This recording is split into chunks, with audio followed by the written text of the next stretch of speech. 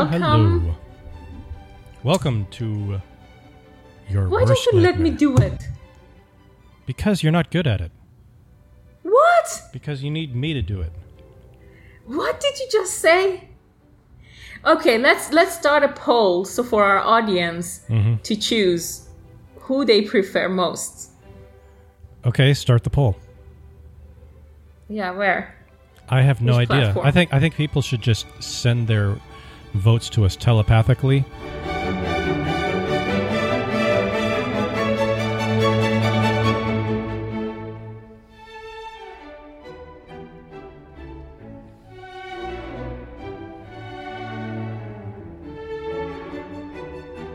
And we will both record the votes that we perceive that are sent to us via spirit. Yeah, I'm gonna go to BUV from tomorrow and ask 1,000 students. I've already perceived 3 votes, Wow. and no one's even listened to this. Isn't that something? Wow. Yeah, that's incredible. I didn't think that was possible, but look at it. It happened. Well, you're lovable and I'm not. You mean you're not lovable? Yeah. Okay. If you say so. I would disagree with that, but maybe you're not. Maybe you've just been putting on a show for the last 3 years. Right. Something that's been on my mind, that I've said this a lot, and I thought it could potentially make a good conversation between the two of us. And so, if it's okay with you, Sana, I'm not going to talk too much, but I am going to talk enough so that we can lay the groundwork for our conversation today. Can we agree on that? Is that okay? Yes. Sweetness? And definitely it will go Love to of the my life? Huh? nuclear. The gone nuclear? The gone nuclear. Okay, so this one will be on my portion of the feed. No, wait. If I like it, I may steal it from you and put it on Book of Sana. Okay. Well, who edits the show notes again? That would be me. So, ultimately, If you don't have the loving support of your wife, your editing will not happen. I'm the gatekeeper of the podcast, honey. I'm the tax collector. I'm happy to show you the ropes. And one day, when you're big enough, you'll be able to have a show of your very own. But right now, I'm happy to assist you. Wow, I'm grateful for that. All right, so what has been on my mind, and this could go any number of directions, but I'm just going to start out with this. People, let's say that somebody goes through a traumatic event of some sort. It could be anything. It could be loss of a job, loss of a loved one, I don't know, an act of violence against them. It could be any number of things because life happens and life is full of things that are unpleasant. So we all go through traumatic events at some point. And let's say that you have friends who are well-meaning, who you trust, and you welcome their presence and their guidance, their counsel, and they say something along the lines of, you should see someone. Because they can see that you're going through something, you're trying to process this, you're having a difficult time processing everything going on by yourself. They can sense that something is wrong and that you need help. And so they'll say, you should see someone. Okay? Now that's in and of itself is good advice. But what I want to bring to this dialogue is why. Why would I see a therapist or a counselor or a pastor, whatever the case may be? Why? I mean, is it just you should see someone? Or is there a specific outcome that we would want to achieve or seek by seeing a therapist? And what is influencing this thought of mine is that I see so many people just kind of coasting, drifting through life. They do things just because that's what you do. You come across this certain set of circumstances, you come to this certain crossroad in your life, And this is just what is expected of you to do it. So, in the case of seeing a counselor or a therapist, are you doing it just because you feel like it's the thing to do? Or are you doing it because you want to seek a specific outcome? And you have decided in order to achieve this outcome, then it would be wise to get advice, get counsel from this person. That's what I'm getting at. So that's the foundation of our dialogue today. You look like you have something to say. Well, I think before anyone actually seek help, they have to acknowledge that they need help and support. And in order to reach to that level that personally you acknowledge that, you have to, see what are some of the circumstances and the pattern of reactions toward specific situation or incidents in life, and try to see whether it actually helped the course of actions that you have taken, and repeatedly you're doing it over and over and over again. That should, ring a bell that there is something wrong. Because if people are sound-minded when something happened really, and they give it a try first time, second time, and third time, and the outcome of it, it's not yet positive, they know that they have to change the course of action. And immediately they will take action. So I think the difference between a person who needs help, psychological or mental or whatever, consultancy, advisor, than somebody who is in total control of their mind and they know what is happening and they can make right decision, is that they can read between the line and see through a critical, analysis, critical eye, what happened, how it was dealt with, and what was the outcome. So it's as simple as getting a paper and a pen and start writing. Each time how you take care of it and compare. You cannot create a perfect situation. So that's how you do it. You put it on a scale and see the positive outcome and negative outcome. Which one supersede? If the positive outcome supersede, continue the same way, the same manner, dealing with the situation or scenario. If not, immediately stop. Take another way, another, solution, another strategy. Use that. So that's the first thing. And if it's already out of control, that's the time that one or an individual need to seek help, supporter of some sort, So that first stage has to happen before the next stage come in. I am saying all this because personally, I believe every single human being on this earth have some sort of psychological issue. I mean, just think about it. When the whole idea of birth happening, when the fetus is conceived in the womb, and take comfort in the mother's womb, and after 9 months, you force it out. According to science and individual belief, the human being that is born already faced the very first psychological issue. The trauma of leaving the comfort zone in mother's womb, coming into a world that is, wow, the whole idea of breathing oxygen, not in the womb, in a liquid, but in the fluid in the out there. And then all these stuff we inject our kids, milk, formula milk, food. These are all the stages of the shock that the children go through. And when they reach to our age, 40, 46, like you, definitely we have bag full of traumas that we've been through.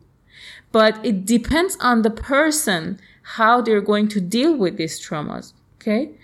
And how they're going to build up a bridge or a staircase to reach to a successful life. And I define successful life as a survival kit for life. So every time they face a problem, they open the survival kit and use one tool out of it to fix it. Yeah. I think what you're saying is interesting because you're highlighting that we all go through trauma. We all go through things. And I think I may have heard that analogy of being, coming from the womb and going through the birth canal and being exposed to the natural elements, and that's like your first trauma. I'm glad that you brought that up, because with every trauma, every hardship, we're building resilience. When we realize that we survive this, you survive the birth. Hopefully, in most cases you do. Some babies don't, which is sad. But when you survive that, well, you just get accustomed to realizing, well, if I can survive. You build up a survival mindset. What I'm getting at is when you go through something and it seems like it's more than you can handle with the skill set or the mindset, the thought patterns that you have at that moment. You realize, I feel a little bit overwhelmed right now, and I feel like I would benefit from talking to somebody. What I'm getting at is, do you talk to someone just because that's what you do, or do you have a specific outcome that you want, and you realize talking to someone is going to get me to this outcome? Because I'm the kind of guy who doesn't do things just because. I never do anything just because that's what the rest of the crowd is doing. I've always been a contrarian in that way, and even more so in the last few years as I've spread my wings as an entrepreneur. I don't do things just because that's the way you do it. I always need a reason to do things. So what I'm saying is, if I go through something and I'm going to see somebody to get some counsel, I have to have a specific reason to do so. Not just because someone says, well, you should see someone. Does that make sense? I do not like to share my life with anybody, even if I have any issues and problems, because I am a conscious person, and deep down, I know what is right and wrong. Along the way, I do not make decisions to hurt anybody, especially those who are near and dear to me. And even if I meet a psychologist, I will never ever share my private life, because I think when you go through all your life and you get education and you try to learn as much as possible and to be a decent person, and you try to make things right in your life and other people's life, then you should be able, to handle crises and issues in your life too. Other people have a lot of opinion, but they are not living my life. They are not wearing my shoe. They are not walking in my steps.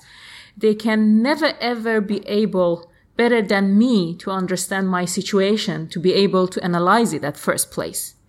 Whatever the rest of the gang will come and convey to me is their opinion based on their experiences in their own life.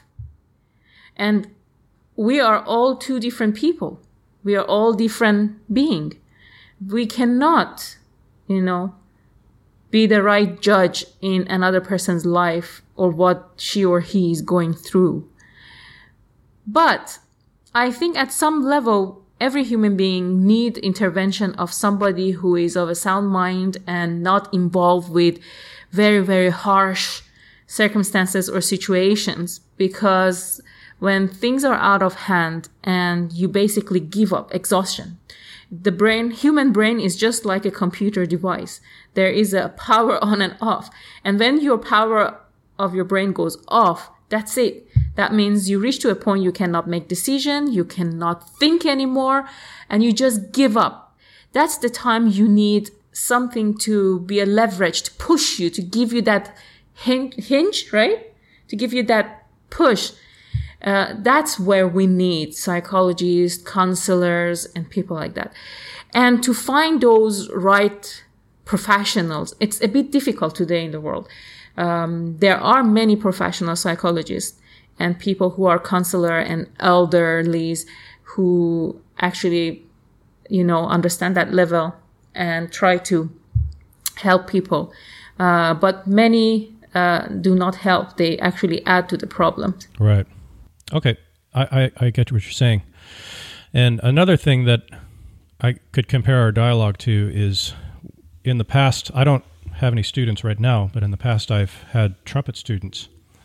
And years ago I taught, I had a few students when I lived in North Carolina. People had heard of me, and they wanted their kids to take lessons. So they're, maybe 8th, 9th graders. And you know how 8th graders are. They're not too sure of really anything at that point in their lives, for the most part.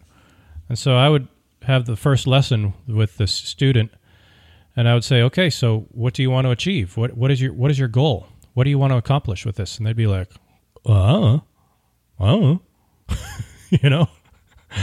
I would be like, well, what am I supposed to do with this? So I'd be, okay, well, why don't you play something, and then we'll have a frame of reference, and we can identify some things that they want that need to be done. And the most productive sessions were when they would come and they had some sort of passage in their band class that they had a hard time with. And they'd say, I need help with this. And I'd say, okay, good. So let's break this down. And it ended up being a really good lesson. But the lessons were, they just didn't have any plan at all, and they were just relying on me to basically make the plan for them. They're not very productive. And part of that is on the teacher to have a plan and like objectives for the student to achieve, and say, this is what I think you should do. Do you think you want to go for this? I think I get that. And that part of that was an experience on my part. But what I'm getting at is, when you go into a situation where you're getting a music lesson or a counseling session, whatever the case may be, if you are able to just pinpoint what, at least at that moment, what you think you want to accomplish as a result of doing this, then that's a starting point. When you go into a situation like that and you say, well, I just feel like I need to talk to somebody. Okay, well, what's a counselor going to do with that? Okay, well, let's talk. It's nice weather out there, isn't it? How about them Twins? How about them Vikings? And that's it.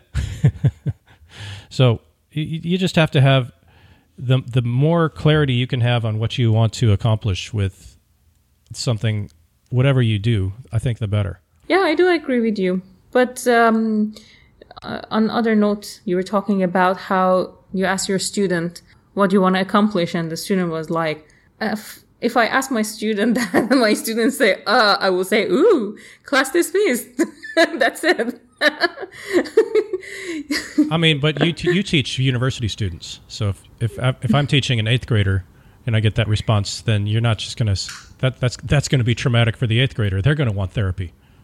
Right. So. Yeah, but in every class, beginning of the class, I make it clear. I tell the students, okay, this is your time to ask me any question, but if you ask me a stupid question, you will get stupid answers. Mm-hmm. So everybody is careful. And I think you're right. Like when you have to have a proper plan. Every teacher has a plan, but at the same time, we cannot dictate our plan to the students, because each student have different learning curve, and nobody better than themselves know what they're good at, and whether they're creative, whether they're more logical, whether they're good with numbers, whether they're good with poetries, and all the stuff. We can just guide them, we can advise them, but the choice is theirs. They have to put one together and see what is best for them. As a teacher, we can also create an environment that they are motivated to join the classes, motivated to continue, not to stop, to go on. What I want to get at is something that really drives me crazy is anything. People just do things just because that's what you do in this situation. And there's not any really thought that goes into this decision. You know what I mean? People, most of the time, try to do things for the moment. They don't think about the future, what will be the outcome. They don't use their mind. They don't actually give it a thought. They just do it because they think that's the easiest way to do it. Yeah, there's the path of least resistance. But at the same time, sometimes the path of most resistance is what people choose, because that's just what you do. You buy a house. That's the American dream. And then 2 years later, you're like, what did I get myself into? And it may not have been the best decision at that moment for your personal finances. It could have been that renting was the thing for you to do, but you just said, well, home ownership, that's how you build your wealth. Owning a home is extremely expensive, and unless the property and the land is going to increase in value exponentially, you're not going to make any money on it. So what I'm saying is, I don't know what's happening in America, but when I was 20 years old, I didn't really go after American dream. Right. That was not an American dream. It was Wait. given the So proper thought. an Iranian girl was not pursuing the American dream? I can't believe it. Why do I have to do what does American dream actually means? Yeah, I'm being sarcastic. It's a poof talk. Yeah, I'm being sarcastic. So I just gave it a thought, and then I used my brain, and I thought investing into property and land is the best thing. And I never regret, because Right. I have first-hand testimony about. Yeah, but And if you have mortgages that are really hefty, you better bear it, because when you are 35, 40 in your life, you will not regret it, because you can actually, you have something on your backbone that can keep you straight. yeah, so it's not like it's inherently the wrong decision. It's just that it might not be the best decision for you, but you do it anyway just because that's what you do. And you don't put any thought into it. You just do it just because. Right.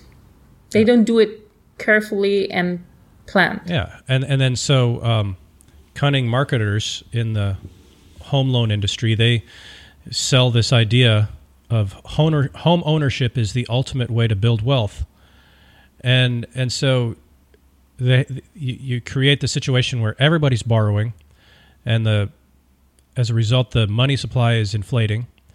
And then you have a crash like what happened in 2008, where people all of a sudden had $500,000 in debt on a home that was all of a sudden worth $200,000. So it's not, I'm not saying this so that I can say that I think that home ownership is a bad idea. I'm just saying do it for the right reasons. Have a reason for doing it. Don't do it just because that's what you do. That's what I'm saying. Same with going to college.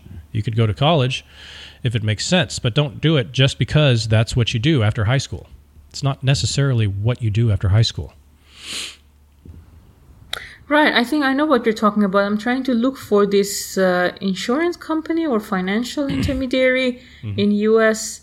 I actually talked about this case on a module I teach, Introduction to Business Management. You should help me. You should know the name of this company. They actually allegedly allowed all the Americans who didn't really have a good saving and jobs. They made them eligible to get loans to buy houses, cars, and everything. And then they couldn't pay back. Well, and they went and they got their houses, they got their cars. Everybody was in disaster. Which company was that? I forgot. well, you're talking about like the early 2000s? I think it was. Well, there was Fannie Mae, there was Freddie Mac, there was Bear Stearns. Basically, the entire banking industry was... Exactly. But there's this one top one. The CEO was involved. And then I was discussing it with the students, asking them, why do you think the whole American just believed this company?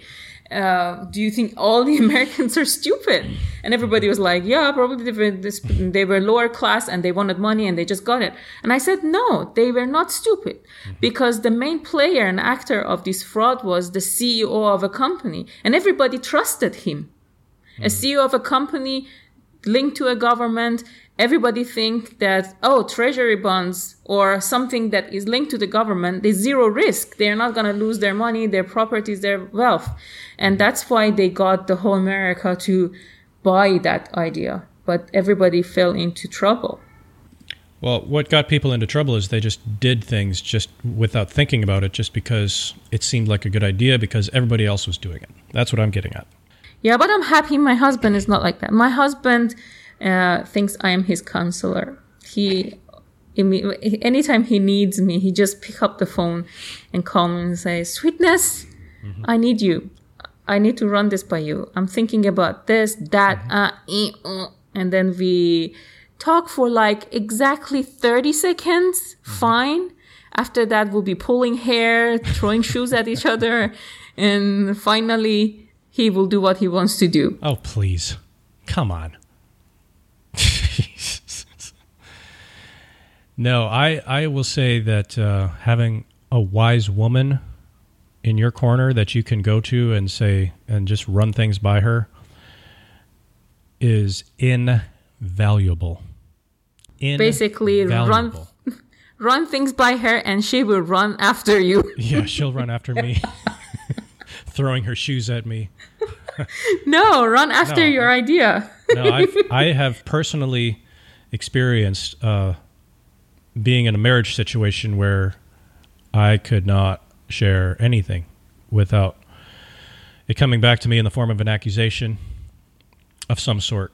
And I see other marriages where people are just on edge. And having a woman who has some walking around sense and who's been around the world and has some real wisdom that I can share things and rely on for sound counsel is invaluable. That's why when we first met, I don't know what it was inside of me. It was just my gut saying, this is a keeper. You have to do everything you can to make this woman your wife. Well, honey, I have the same feeling likewise. You're a good man, and there is no doubt about it. You have showed me multiple times. And to the extent that I don't really need to see it. I know it already. It's a treasure to have a woman that you trust and you can confide in and trust to give good advice.